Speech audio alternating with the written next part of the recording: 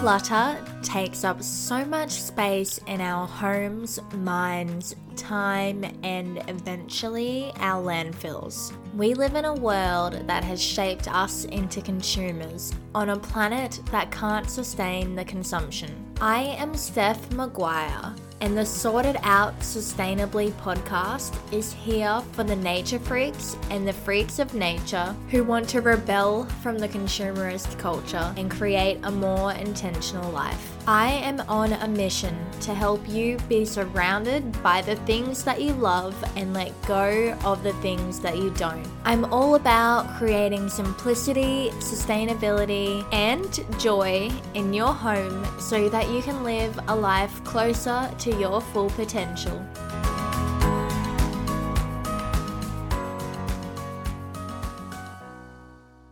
If you are starting a journey towards minimalism, then like anything, you might have concerns about if you're approaching it the right way. While there's not a right way to do minimalism, I think there are definitely kind of still mistakes that you can make. So in this episode, I'm going to go through all of the potential mistakes that you might make on the journey so you can be conscious of them and try to avoid making them. I'm going to keep this episode minimal and to the point, so let's get into it. Number 1, focusing on what you're getting rid of rather than what serves you. Minimalism is all about focusing on what serves us and letting go of the rest. When we spend all of our energy focusing on what we're decluttering, you run the risk of getting overwhelmed by how much you have to do or if you're making the right decisions. By focusing on what does serve you and what you know adds to your life, then you already have what you need and know what that is, and the rest is just clutter that can be released. You are designing your life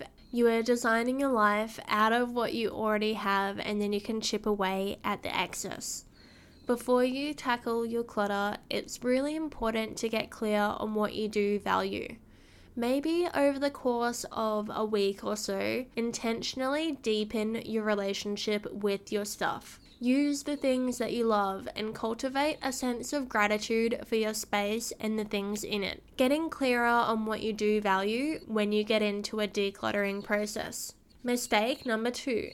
Decluttering things that you actually love. We have all stumbled across videos of minimalists on YouTube and see them living this simple life without much stuff. It is true that having a really simple home has so many benefits, but have your goal to be a home with only the things you love in it, not the idea of a minimalist home. If you really love a particular item, but you don't think it aligns with the idea of what a minimalist should own, doesn't matter. If it serves you, don't get rid of it.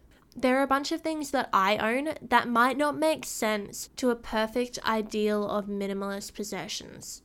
I have a random chameleon statue in my living room that makes me happy. I have a dress that hasn't fit me well for years, but it reminds me of really fun times in my youth. Well, my younger youth. I'm still a baby. I'm 25. And I have numerous other things that don't technically get used, but bring me joy. I do display them somewhere to enjoy them though. What minimalism looks like for you is very different to what minimalism looks like for someone else. Number 3, forcing minimalism onto your loved ones.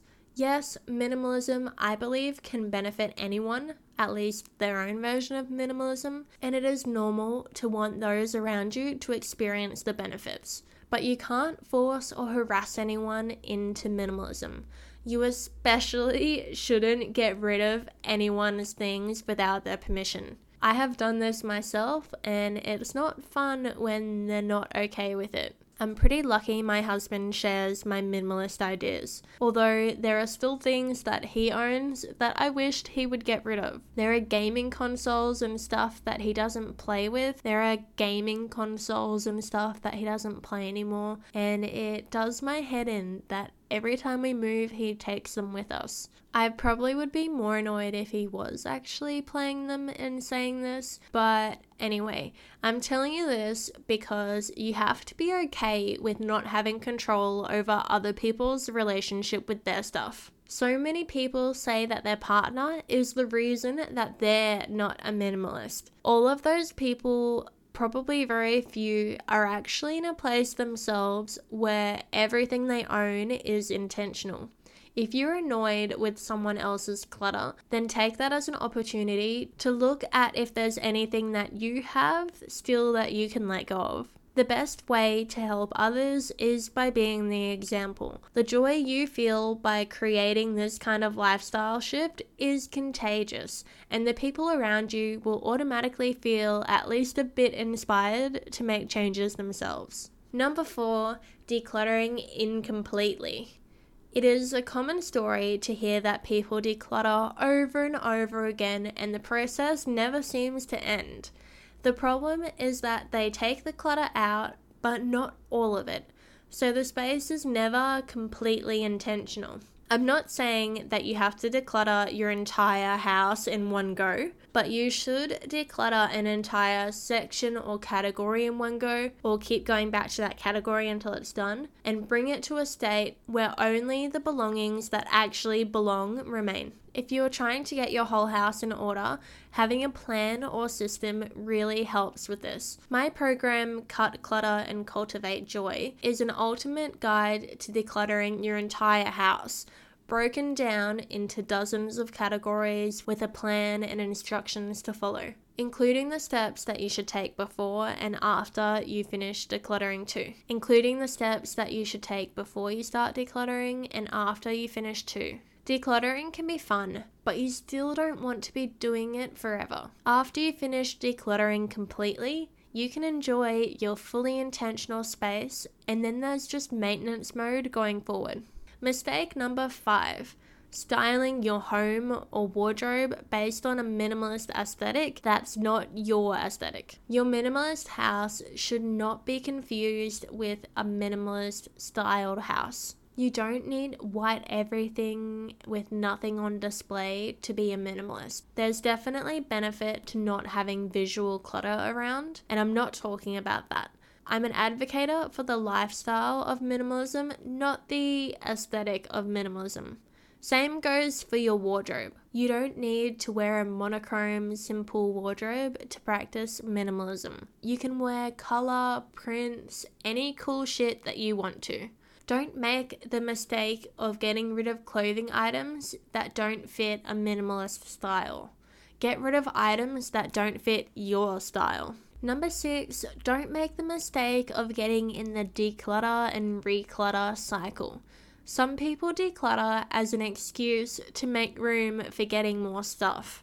This is obviously not good for the environment. You don't want to end up decluttering, buying more stuff, and rinse and repeating. You want to declutter, keep using the stuff you have over and over again until it doesn't serve you anymore. The exception to where a rotation of stuff is okay is when you are utilizing the circular economy. For example, using op shops as kind of like libraries, getting clothes secondhand, wearing them for a while, and then putting them back into circulation for others to wear. Number 7, just focusing on the stuff. I have a whole episode on this. It should be the last episode before this one, so if you haven't listened to that, go ahead and give that a listen after this one. Basically, minimalism is a mindset and a lifestyle that can be practiced in so many other areas of life than just physical possessions. Number 8, the last mistake you don't want to make is becoming joyless. You don't want to make the mistake of focusing on minimizing everything you have for the sake of it so much that your life kind of becomes joyless.